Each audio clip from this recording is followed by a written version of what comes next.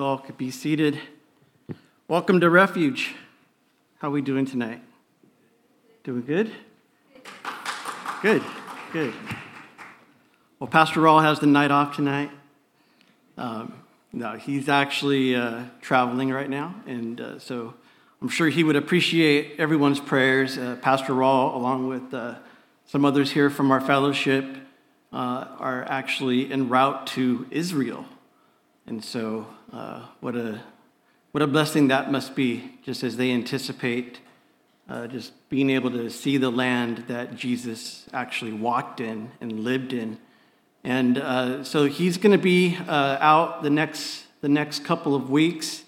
And so tonight, you're stuck with me. And some other brothers here from the fellowship are, along with myself, going to have the opportunity to share with you from God's Word. And, I think I've been up here probably at least more than a dozen times over the years. I've been here fellowshipping at Refuge since the summer of 2016. And, it's funny. I always get butterflies before I come up here.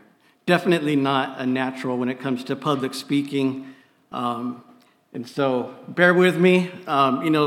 I was reminded just through a simple prayer tonight at dinner, just the fact that there's no reason for me to be nervous, right?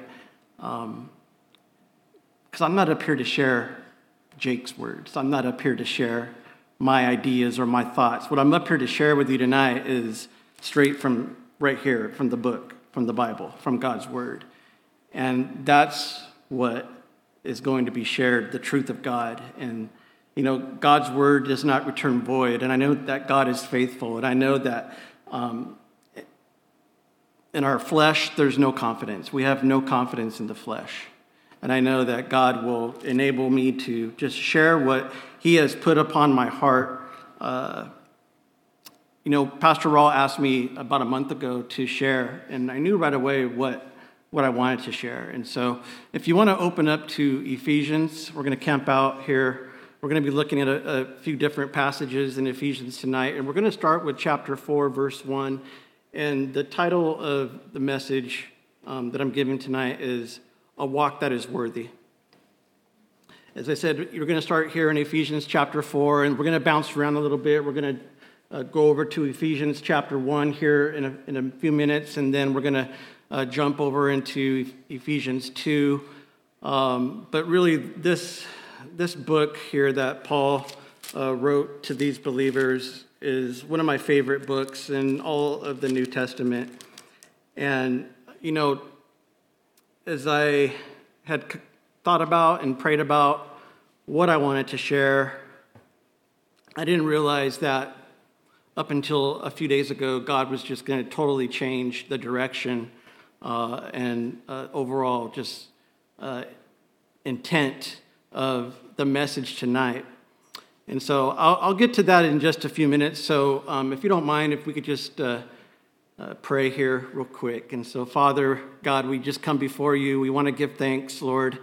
We thank you for this night, Lord, that we can just gather together in your name. We thank you, Lord, that we can come together in unity, that we can just, Lord, open up your word, Lord, and hear from you. God, we thank you that your word is faithful, that your word is true.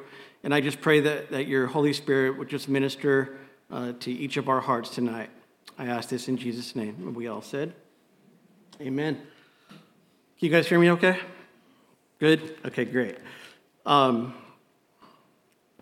the way, that was a beautiful time of worship. The songs, just the words, as we sing, we contemplate, we reflect upon God, right? That's our worship unto Him. And, just the words in those songs, it just reminded me that this is all about Jesus. This is all about Him and about what He has done for each of us. And really that's where my message is going to be driven tonight, is the focus is going to be on Him. It's not about us. It's not about what we do. It's not about what we attain. It's not about who we are, but it's about what God is doing in and through us. It's what God has already done for us. And so Ephesians chapter 4, I want to read verse 1 to you. Paul says this. He says, I therefore, a prisoner for the Lord, urge you to walk in a manner worthy of the calling to which you have been called. Well, I'm sure you all know when you see the word therefore, you ask yourself this question: what is it there for? When Paul says therefore, he's connecting us back to everything that he's been saying. And really, this chapter, as we look at chapter 4, we're not going to look at the whole chapter. We're just really going to be focusing on verse 1 tonight. But this chapter really, it kicks off the second part of Paul's letter. The first part, or the first half of this letter, relates to our standing in Christ. Chapters 1 through 3. If you look at chapters 1 through 3 closely, you'll note that Paul doesn't instruct the believer to do anything. It's all about what God has done for us. And so chapters 1 through 3 focus first on what he's done. And then in chapters 4 through 6, it's really the how. It's really the practical application for the life of a believer based on what Paul has already been talking about in chapters 1 through 3. It's what we do in response. And, typically this is the way the Bible often lays it out for us. It's always primarily concerned with letting us know first what God has done, what he has done for us, and then second, we come to the place to where how we are to respond to his love, how we are to respond to his grace. And so before we move forward with what Paul has to say, and starting off the portion of this letter, let's first consider what he has done, what God has done for us. There's really a lot of great things here that Paul has been expounding upon, explaining and highlighting for us about the love and about the grace of God.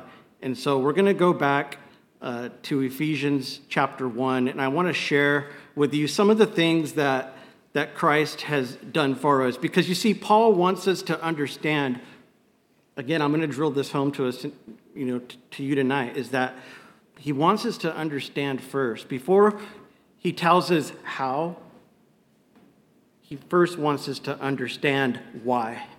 It's often said that before you can have application, you need to have doctrine. And the first 3 chapters, they're full of biblical doctrine, just doctrine that is essential to the Christian faith. And so some of those things, I'm going to read you Ephesians 1, verses 3 to 14. It's been said that this section is Paul's outline of God's master plan for salvation. So verse 3, we start out by reading, "Blessed be the God and Father of our Lord Jesus Christ, who has blessed us in Christ with every spiritual blessing in the heavenly places, even as he chose us in him before the foundation of the world, that we should be holy and blameless before him.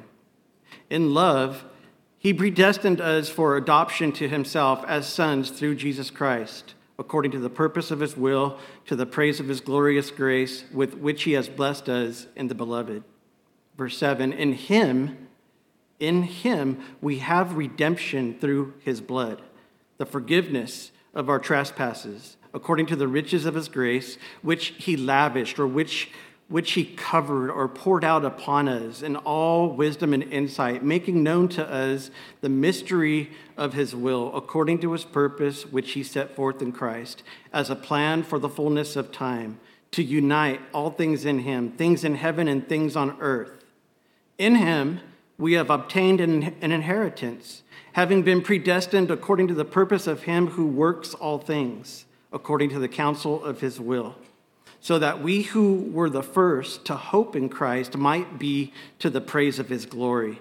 In him you also, when you heard the word of truth, the gospel of your salvation, and believed in him, were sealed with the promise of the Holy Spirit, who is the guarantee of our inheritance until we acquire possession of it to the praise of his glory. So these are just some of the things. In no way is this an exhaustive list of all that Christ has done for us, but this is really where Paul starts his epistle, reminding us how immensely God has blessed you and me. Paul has written this book to believers, so it's written to you and I. It applies to us, and these are just some of the great things to consider. Number one, in verse 3, I want to point out that we've been blessed with every spiritual blessing in the heavenly places with Christ. You see, God has done everything for us that needs to be done to ultimately secure our place with him eternally. We have everything that we need. It's in and through Jesus, and it's found in what he's done for us. Verse 4 says that he has chosen us in Christ before time began, before the foundation of the world. You know, I'm so thankful that God chose me before I ever did anything. You know, he chose me before the foundation of the world. He chose me before I could even become anything or even have to prove anything. No, God chose me because that's what he did. For it says that he chose us to be holy. That word holy means to be set apart. He chose us to be set apart, to be blameless before him. And verse 5 says that it's the pleasure of his goodwill that he's chosen us. It also says that in love, he's predestined us to adoption as his children. You see, I am chosen in Christ. I am a child of God because he has adopted me as my child. It's not of my own merit. And in verse 7, it says that he's freed us, or that he's redeemed us from captivity to sin, and he's done it with his own blood. You see, it's not based on anything I've done. It's all because of what he's done for me. It's by his blood that you and I have been redeemed, and he's provided forgiveness for all of our transgressions. He's provided that forgiveness for every single sin that we've ever committed in past and present and in future. It's in him that we have redemption, and nowhere else can that be found. There's no possible redemption outside of Jesus and his redeeming blood. You see, he's paid a price that cannot be paid but by anyone else but himself. He was our sacrifice so that we may have forgiveness. And in verse 9, Paul goes on to say that God has made known to us the mystery of his will. How fascinating is that? God has revealed a mystery unto the church, to you and to me. We know God's will. We know the future. It's true. We know the mystery of his will. And we know where things are headed because he's made that known to us through his word. How fascinating is that? Verse 11 says that in him we've obtained an inheritance. Everything that Christ was given, God is given to us. He's given us eternal life. That inheritance speaks of not only what we have here now with this life that he's given us, this newness of life, this heart that's been transformed, that's been made new, but God has also given us an inheritance that is in the future. He's given us an eternal home, and he's gone to prepare that place for each and every one of us. That home awaits us. This earth, this place right here, this is not our home. The place that we live, the place that we go to bed at night, that where we put our head down on our pillows, that is not our home. We're just strangers passing through a foreign land. Our home is in heaven, and that's what God has in store for us. And Jesus, he is our guarantee. Jesus is the guarantee of our inheritance, and we are sealed for redemption by his Holy Spirit. The sealing of the Holy Spirit is upon us, and that is our guarantee, his presence in our very lives. That is the down payment of the coming glory. Nothing else is provided or needed. And now Paul goes on to tell us that he's done all of this by mercy, by his mercy and grace, which he has lavished, he has covered us with upon and through Christ Jesus. Not because we've deserved it, he's simply done it because of the resources of his mercy and his love. He's taken us, like I said, who are strangers and foreigners, and he's made us fellow citizens with the saints. He's made us all members of his family. We're all joint and knit together as the body of Christ. And so we're members of the family of God, and we have this wonderful access to him. We can come to God at any time, and we have that access with boldness and with confidence, because not because of a feeling that we get, not because we feel close to God, but because of his word. It's because of his promises. And we are filled with his Holy Spirit. We're actually the dwelling place of God. His Spirit dwells within us as his people. He dwells within our hearts. And God has promised to do infinitely more than we could ever ask or think of. These are the promises of God. And these promises will not be broken.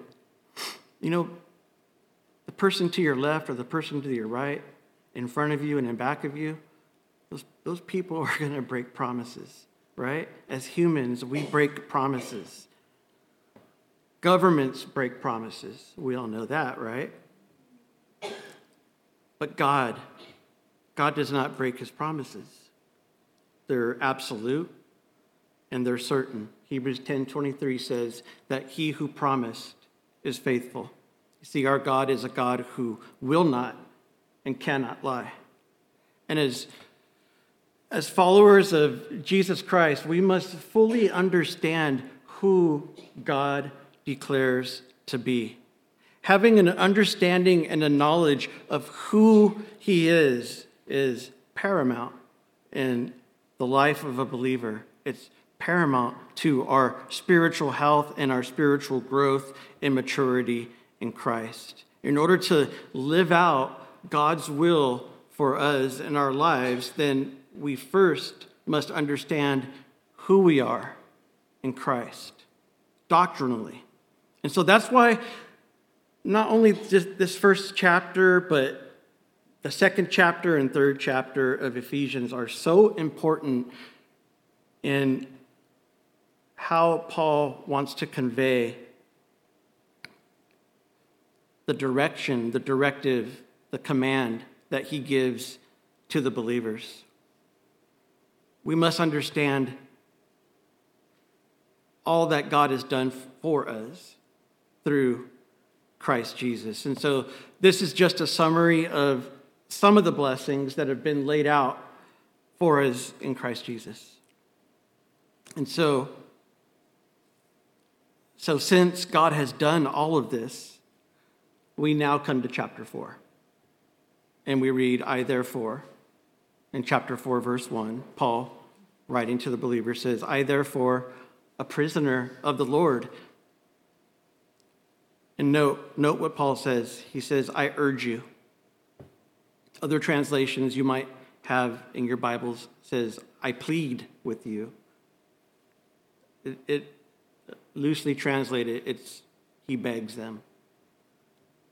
In other words, because of all these things that Paul has told them about Christ, he is now urging them in that this is how they're to respond and how they live.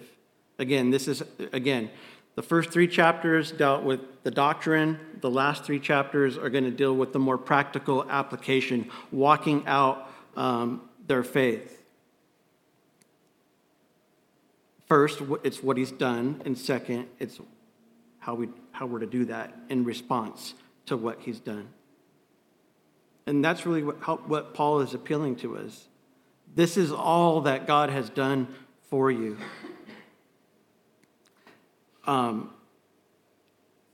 What Paul writes here in this first verse reminds me of what the words that he wrote in Romans chapter 12, verse 1, where Paul calls us to present our bodies as a living sacrifice, right? And Paul said again in that verse, he pleaded with those believers that this is how we should present our lives to God. And he said that it's our reasonable service. That pleading was based on the mercy of God. And our reasonable response is to present ourselves entirely to him. And he's saying essentially the same thing here in Ephesians chapter 4.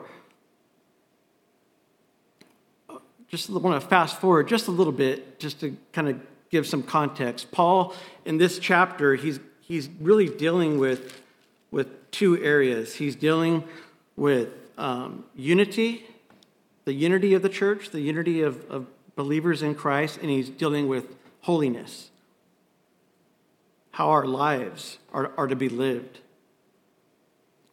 These are two fundamental features of a life worthy of the church's calling: unity and holiness.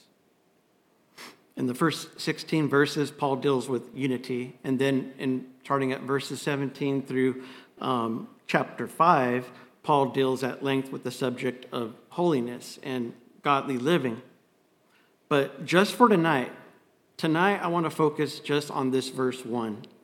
Just this exhortation in verse 1 where Paul says to walk worthy of the calling. You know, one of the big problems that we always seem to face as Christians, right, is the problem of not really living out what we believe. You know, oftentimes throughout the years, I've encountered other Christians who say they're Christians, but then you see the way that they live out their lives, and it truly isn't representative.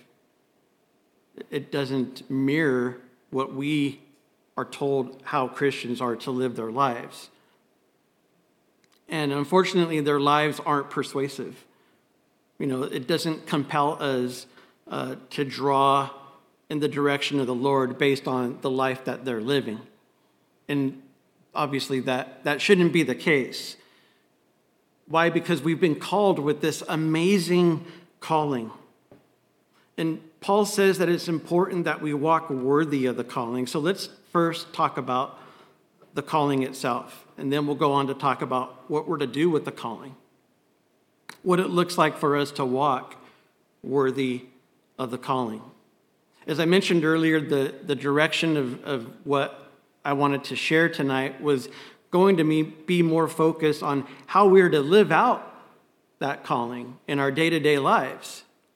But God reminded me that, you know what? There's something that's more important than how you live out your lives. It's why you're living out your lives. And so there's 5 things that I want to point out tonight about our calling. Number 1 is that we are called the children of God. Number 2, we are called saints. Number 3, I see an error there, but maybe it's a typo on my part. But number 3 is we are called friends of God. And number 4, we are called to an upward call. Now, this is not a full list of our calling. This is just something that I want to focus on tonight. There are many other aspects of our calling in Christ. Many places in Scripture that speak to us about our calling or what it is that we're called to do as God's people. So I want to draw you to 1 John chapter 3, which we just went through about a month or so ago. And 1 John 3, verse 1. And it says this, John writes, Behold what manner of love the Father has given to us, that we should be called the children of God. So when we think about our calling, the first thing that we should think about is our calling as the children of God. You see, not everybody is a child of God. Sometimes you hear people, oftentimes they're religious people, speaking about God's universal fatherhood. It's the idea that God is the father of everybody who's religious. And the fact of the matter is that the Bible teaches that God is not the father of everyone. God is the father, but uniquely of Jesus Christ. And then he's the father of those who put their faith in him. But apart from Christ, a person cannot come into a relationship with God. You see, we are the creation of God, but to be children of God, we have to come to him through faith. And look at what John is saying here. He says, behold the manner of love. Look at the kind of love that the Father has given us, that the Father has bestowed upon you and upon me, that we should be called the children of God, that we who formerly, think about it, in our past lives, all of us have a different background, different testimonies. Many of us were rebellious in the way that we lived our lives. Many of us lived our lives opposed to the Word of God. We were all dead in our trespasses, and we all walked according to the course of this world, being led by the prince of the power of the air, who's the devil. But now, what God has done for us, because of what he's done for us, we have become the children of God. Once we were walking according to the course of this world, right? But God, at one point, he opened our eyes. He took those blinders off, and he transformed our hearts. And so this is what we've been called to. This is the first thing I want you to consider, that we've been called into this relationship with God the Father, and that we are children of God. As God's children, there are a couple things that we can point out. First of all, as God's children, we ought to, as good children would do, we ought to honor him and we ought to respect him. That's a mark of a child who's behaving properly. And so, of course, being children of God, you would think that behaving properly would be a normal thing. But what does that look like? It looks like honor, having an awe, having a respect for God, who is our Father. How do we honor God? Well, we honor God by submitting to him. We deny ourselves. We put our own desires in the back seat. We allow God to move and direct and lead and guide us in our lives daily. Not only do we submit to him, but we obey him. We walk in obedience to him. How do we know how to obey God? Well, number one, it's by the reading of the Word of God. The Word of God is his truth. The Word of God is his basic instruction before leaving earth, right? You've all heard that before. The Bible, that's just, it's so simple, but it's true. It's God's instruction manual for living our lives. Do you have questions about your life? Do you have, questions about meaning and purpose? Do you have questions about God's will, about his plans for you? Well, I encourage you to open up the Bible and seek him. As we read his word, as we seek him, his truths are unveiled to us. And his truth is how we're to live our lives. And that's how we're to obey. That's what we're to follow. We're disciples. We're his followers. We're to listen to his word. We call him teacher, so let us obey. We listen to the teacher's instructions. We listen to what Jesus has to say to us through his word. God has spoken to us through his word, and he's revealed himself to us through his word. The Word is Jesus Christ. The Word is God. And so we're to follow that. We're to respond in the appropriate manner. So we need to honor God by being obedient to his word. How do we respect God? Well, we show respect for him by taking his demonstration of his love for us seriously.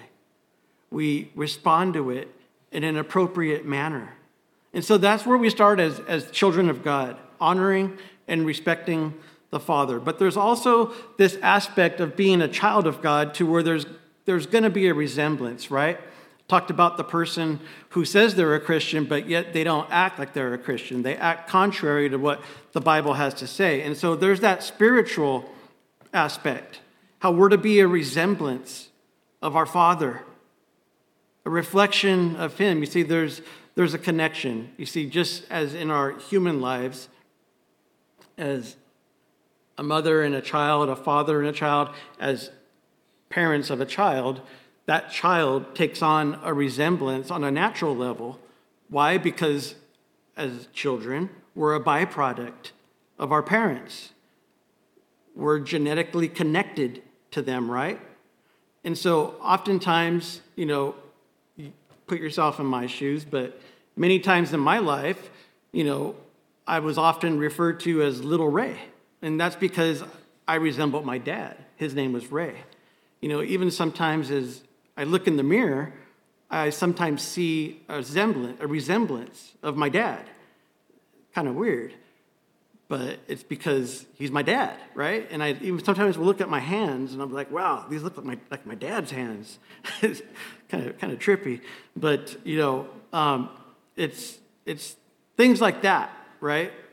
Whether it could be a character or a personality trait of mine that I see. And it's because I'm genetically connected to him. That's the resemblance. I was going to say this. My daughter's in the crowd tonight, by the way. But, oftentimes, as she was little, growing up, everybody would call her, hey, there's little Dada. Sorry. It's because she has that resemblance of her dad. She's turning into a young woman now, so she doesn't look like me. She's looking more like her mama. But it's such a funny thing. There's this expectation that as children of God, there's to be a resemblance between us and our Father, right? There's going to be certain traits and characteristics that people are going to see in us that are a reflection of our Father in heaven. So thinking about walking worthy as the children of God, those similarities are going to be the things that people are going to see and that will identify us as children, walking worthy of that privilege of being his children. Now, besides being children of God, we are called to be saints. That's the second point. We're called to be saints. In 1 Corinthians chapter 1, verse 2, Paul wrote this. He said, to the church of God that is in Corinth, to those sanctified in Christ Jesus, called to be saints, together with all those who in every place call upon the name of the Lord Jesus Christ. So Paul speaks to them as those who were called. In most of your translations, it says called to be saints. You might even see the words to be in italics. Well, if those two words are italicized, what that means is that those two words weren't actually there in the original. And so what Paul actually says to the Corinthians is he says, to the Corinthians who are called saints. The New American Standard translation says this, that they're saints by calling. And that's true. You see, we're not called to be saints. We are called saints. That's who we are as believers in Christ. God, he is the one who makes us a saint. Now, you could rightfully say that we're to behave like saints, but you know what? Our behavior doesn't make you a saint. We are saints by God's virtue. It's because of something that he has already done for us. The word saint means separated ones. It's the ones who have been set apart, and that's truly who we as believers are. We've been set apart from this world. He has set us apart from sin. When you become a child of God, part of what happens is he removes the bondage. He removes the bondage that we once had to sin. The sin doesn't rule over our hearts. Why? Because our hearts, which were once darkened, are now brought into the light of Christ. It doesn't mean that you never sin again. It just means that sin no longer has dominion over you in the way that it previously did before you came to knowledge of Christ. It no longer has that rule over your life. And so that's the thing that God does. We know that. Anyone who's been genuinely saved knows that sin no longer has the same effect on them that it previously did because of this work of setting us apart, or his sanctification. We're set apart to God. We're set apart to his glory. My life is now set apart to God. I'm set apart for his will. I'm no longer living to accomplish my will, but I'm living to accomplish his will. And I'm no longer primarily concerned about fulfilling what I perceive to be my purpose in life, but I'm more concerned about the purposes that God has for my life. And so this is what happens. We are called saints. Don't think of saints that as those who are lifted up, or those who are exalted, or those who only have that name assigned to them because somebody gave it to them. No, we, the church, as believers, we are called saints. You know, it's sad that at one point in history, somebody decided to come up with that wrong idea, saying that, you know, that name was reserved for extraordinary Christians, holy Christians. That idea has been passed down throughout tradition, from generation to generation. And even today, I think we find ourselves getting caught up thinking that it's a special group of people that are called saints. But just look to your left and look to your right. If you see a believer sitting next to you, say, hello there, saint. You know, that we're all saints in Christ. It's something that God has done, and that's part of our calling. Thirdly, we are called servants. I think that's the one that was missing on my list. We are called the servants of the Lord. And you know what? Being a servant is actually a privileged position. To be a servant of God. I mean, what a wonderful thing. You know, for many people, when you think about the word servant or of being a servant of anyone or anything, oftentimes it's thought of in a negative way or derogatory term. It doesn't sound that attractive, right, to be a servant, but it really depends on this one thing. It depends on who you are serving. It depends on who your master is. But of course, as believers, we are servants. And who is our master? Well, our master is the Lord. Our master is the great and the awesome God. So what a privilege it is to be a servant of the Lord. It's such a high privilege that our place is as servants of God. You know, we're alongside people like Abraham. Think about that. Abraham, he was the Lord's servant. Think about Moses, who so many times in those early books of the Bible, God referred to him as my servant Moses. It was a position of honor. Think of David as another example. He was a servant of the Lord. Even Mary, the mother of Jesus, she referred to herself as the handmaiden of the Lord. And that's just another term for a servant of the Lord. You think of the apostles. The apostles, when they wrote these letters, they would often, almost always, as a matter of fact, they would always refer to themselves as God's servants. In fact, as we read verse 1, what does Paul say? He says, for this reason. For what reason? Well, what have we been reading about in the last three chapters? He says, I therefore, and because of what God has done for us, I therefore, a prisoner for the Lord. He was a servant of the Lord. This title, the servant of the Lord, was also used specifically for Jesus Christ himself. The Isaiah prophet in Isaiah 42 and Isaiah 53 spoke of Jesus where God said, behold my servant, speaking of Christ. Mark's entire gospel focuses on Jesus being the servant of God. And though here we are, you and me, we too have been called to be God's servants. So like Abraham, like David, like Moses, like Mary, like the apostles, and like Jesus himself, there's something to being a servant of God. It's a position of privilege. It's a position of honor to be the Lord's servant. But then there's one other point that I'm going to mention here about the calling of God, and that is we have been called friends. We have been called friends of God. Abraham, he was known as a friend of God. That's how he was distinguished. Abraham, my friend. That's what God said about him. Abraham, my friend. Think about how amazing to be called a friend of God.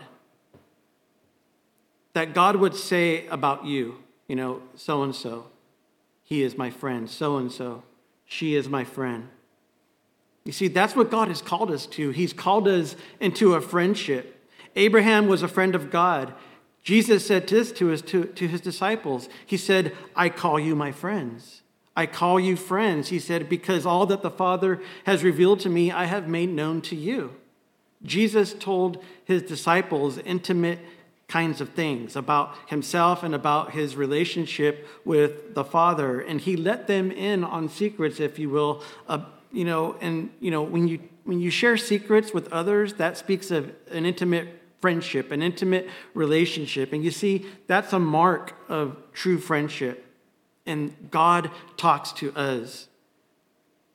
And you would expect him to, right? If we were his friends, you would expect friends to talk. And that's what he does. It's astounding to think that you can open your eyes in the morning and just strike up a conversation with the creator of the universe, the creator of the world. And not only does he listen, not only does he hear us speaking to him, but he also responds. And I think that's awesome. If we consider that when we go into prayer, when we consider that when we go in to read his word, just the time that we get to spend and have that fellowship with God. It's amazing. And that's the relationship that we have, the friendship with God. He's called us into a friendship with himself. And so now these are the things that we're called to. These are the things that are a part of our calling. Again, it's not an exhaustive list. There's so much more that you could probably find contained here in the pages of Scripture. Many more examples of what we're called to as believers. But these are some of the things that we've been looking at so far. Number one, how we're called to be children of God. Number two, how we're called to be saints. How we're called to be servants of God. And how we're called to be friends of God. There's one more thing that we're called to. I'm going to come back to it in just a minute or two. But I want to go back to verse 1 here about the calling. What are we to do with it? Paul says in relation to our calling, what are we to do? He says we're to walk. We are to walk worthy of the calling. Walk worthy of this, Paul says. Now, what does that mean exactly? Well, first let me be clear on what it doesn't mean. it doesn't mean that we're to walk in a way that we're to attain a place of worthiness. There's nothing that we have to do to earn or merit God's favor. There's nothing that we need to do to be declared worthy before God. It's not about us. It's about what he's done for us. If it was about us having to do something, then that would be completely backwards. It would go against everything the apostles ever taught. It would go against what Paul has taught in his word, and it would shift us from the grace of God and shift us into a works-based relationship.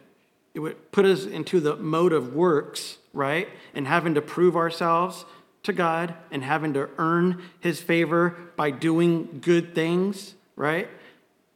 I mean, think of it. If somebody came to you and said, if you want to be God's friend, this is what you got to do. If you really want to be God's child, you got to live this way. And you have to do this consistently. And at some point, if you do it enough, God's going to identify you and say, yes, that is my child right there because of what they've been doing, because of how they're living. But that's not how it is. That goes against what Paul has ever taught. And it's actually dangerous to have that way of thinking, because it not only could damage our own spiritual well-being and maturity in Christ, but it can also damage or affect how we come into contact with others in our lives through our relationship with Jesus Christ. When Paul says walk worthy, he's not saying that we're to walk in such a way to attain worthiness. And you know what? No, we can never do that. You, me, there's nothing that we can do to attain God's favor, right? Nothing. The price has been paid. The work has been finished upon the cross. 2,000 years ago, Jesus Christ paid for our sins. That's what Paul talked about in these first 3 chapters, and that's why it's so important to understand who God is, to understand what he's done for us as believers. We can never do that. We can never do what Christ did for us. Who could even go an hour without messing up something, without having a wrong thought or a wrong motive? Who can go a day and say, all right, I walked worthy of the Lord today? None of us can do that, really. The only person that really ever did that in all of history was Jesus Christ himself. He's the only person who could really, truly say that he had no sin because he was perfect. It's because he was the Son of God. It's because he was the man, Christ Jesus. Jesus was the only one who could ever say that I always do those things that please the Father. I wish I could say that, but I can't. I fall so short. I don't always think what I should think and always do what I should do. Many times my thinking is undoubtedly unpleasing to the Lord, and he doesn't want me thinking that way, and I certainly don't do what I should always do, but I understand that it's who he is in me, right? His Spirit is in me. He has given me a new heart. My favorite verse, one of my favorite verses is Corinthians 5:17, where it says that if any man be in Christ, he's a new creation. Well, that's what God has done. I wake up in the morning and I look in the mirror and I see myself. I see the same Jake that was there yesterday. Do I see a new Jake? No. Most of the time I don't. Most of the time I see Jake. And most of the time I see my weaknesses and my failings, my failure. But more importantly is who we are in Christ. That's who we're to recognize who we are every day. We look in the mirror, we see a new man, we see a new woman. I see a new man. If you're a woman, you see a woman. Gotta be careful these days. People twist things, I'm a new creation in Christ. God has transformed my heart. We're to walk in the newness of life. We're to put on the new and take off the old, right? That's what we're to do daily. And it's by God's grace. This is who I am. It's by God's grace that I'm a child of God, that I'm a servant of God, that I'm a friend of God. And so what's my response? Just act like it. Why? Because of what he's done for me. Just act like it. Act like a child of God, right? Be a reflection of his image. Be his servant. Be his friend. Obey him. Honor him. Respect him. He's not saying do this so you can become that. He's saying this is who you are because of God's grace. Now do this. That's what we see all throughout the New Testament. And, it's really not difficult to understand. Grace is God's unearned favor. Paul talks about it in the 2nd chapter, grace through faith. In Ephesians 2, verses 4-9, I'll read it. Paul says this. He says, But God, being rich in mercy because of the great love with which he loved us, even when we were dead in our trespasses, he made us alive together with Christ. By grace you have been saved, and raised up with him and seated us with him in the heavenly places in Christ Jesus, so that in the coming ages he might show the immeasurable riches of his grace and kindness towards us in Christ Jesus. Verse 8, for by grace you have been saved through faith, and this is not of your own doing, but it is the gift of God. For we are his workmanship, created in Christ Jesus for good works, which God prepared beforehand, that we should walk in them. See, it's his favor that's been poured upon us. It's his favor that's been poured upon those who don't deserve and haven't earned it. So we're already the children of God. We're not to be walking and behaving in such a way to try to become the children of God because we're already saints. We're just to behave as such. We're to live out who we are in Christ. We're the children of God, and we're to act like it. So since I'm a saint, God has separated me. I'm not to go and live in sin. I'm not to willfully go out and disobey God. No, because that's inconsistent with what's happened to me. That's inconsistent with what's taken place on the inside, right? God delivered me from that. So it's recognizing the work that he's done in my heart. As a saint, I don't have to live for my glory. I'm to live now for the glory of God because of what he's done. The last example I want to share as far as our calling with God is found in Philippians 3:13-14. It's Paul's reference there to the upward call of God in Christ Jesus. He says, I press toward the goal for the prize of the upward call of God in Christ Jesus. That's just another aspect to our call of God. And then this is kind of where I'm going to conclude tonight.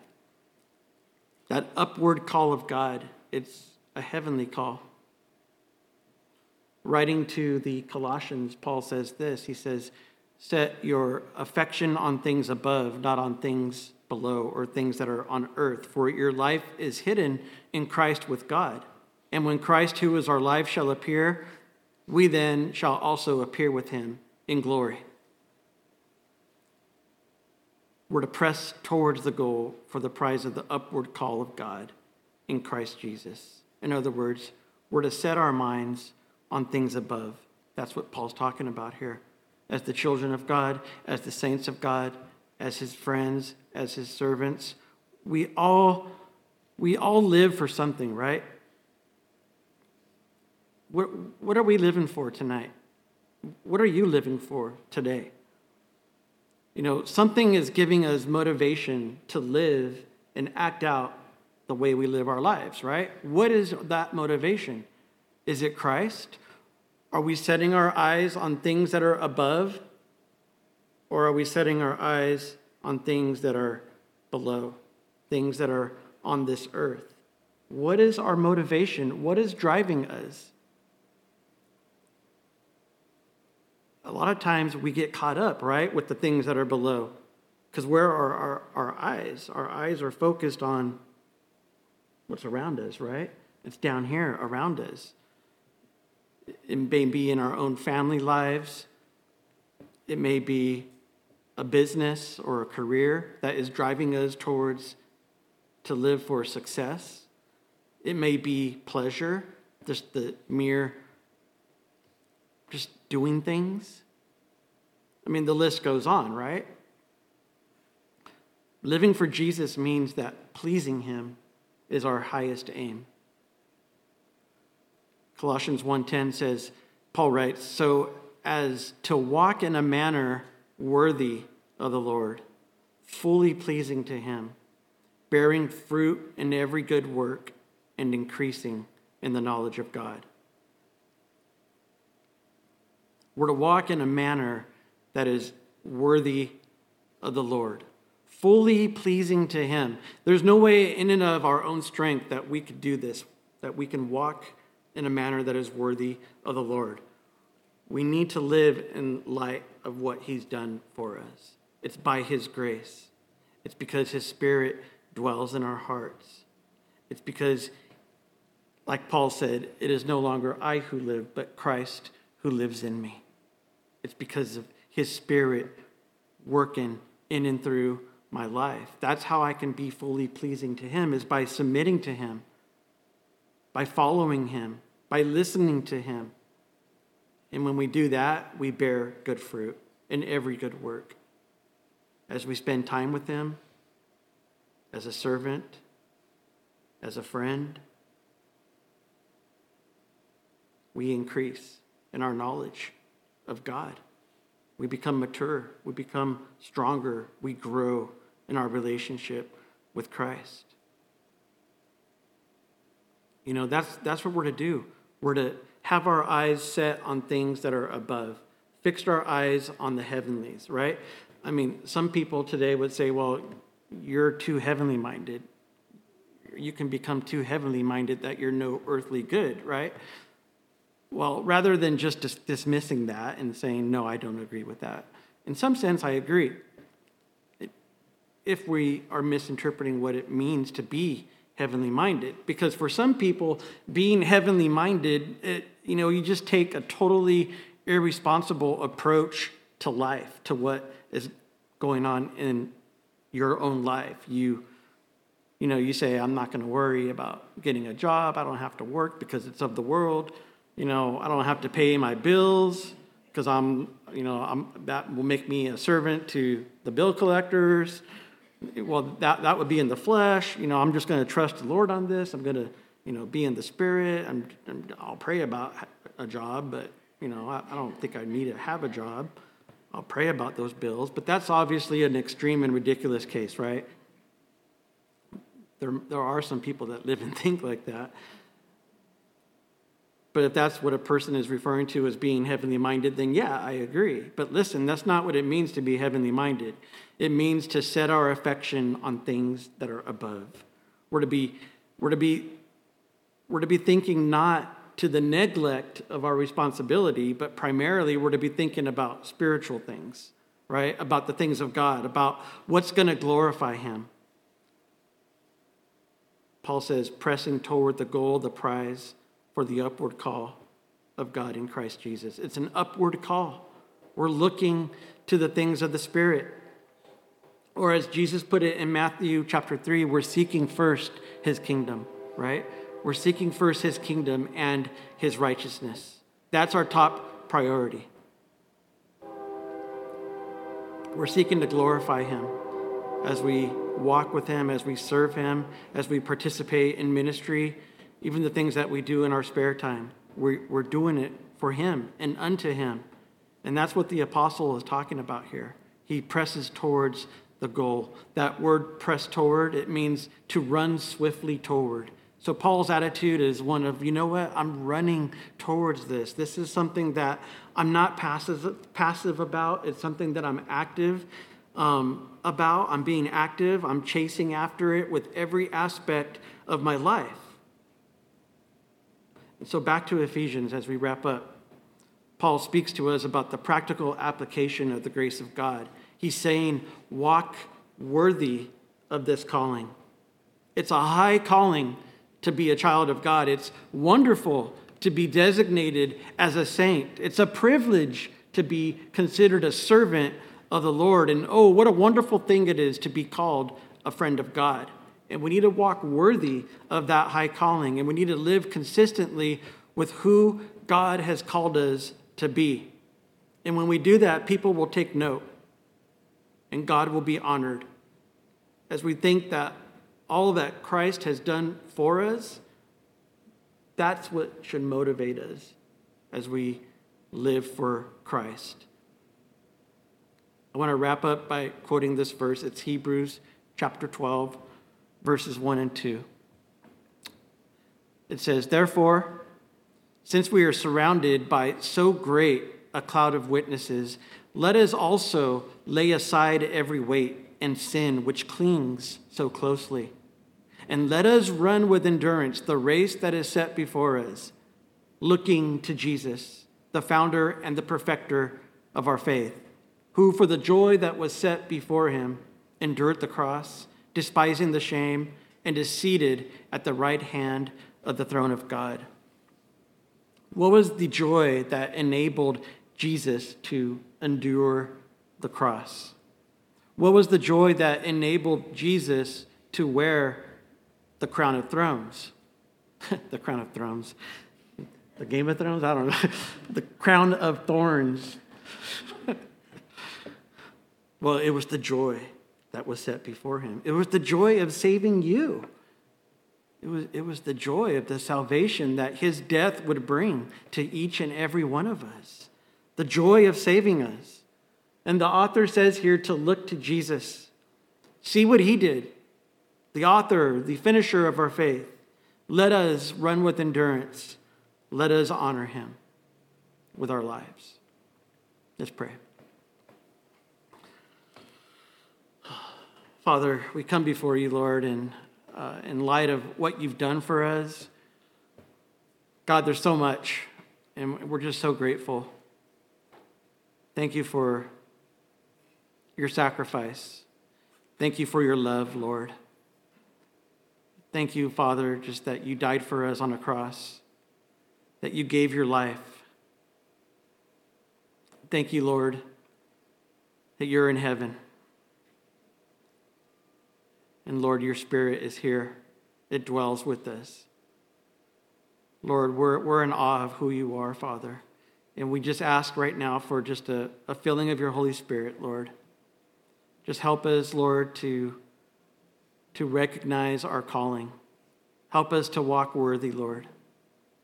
God, you are so good. We praise you, we love you, and we honor you. We pray this in your name. Amen. Amen. Have a great evening.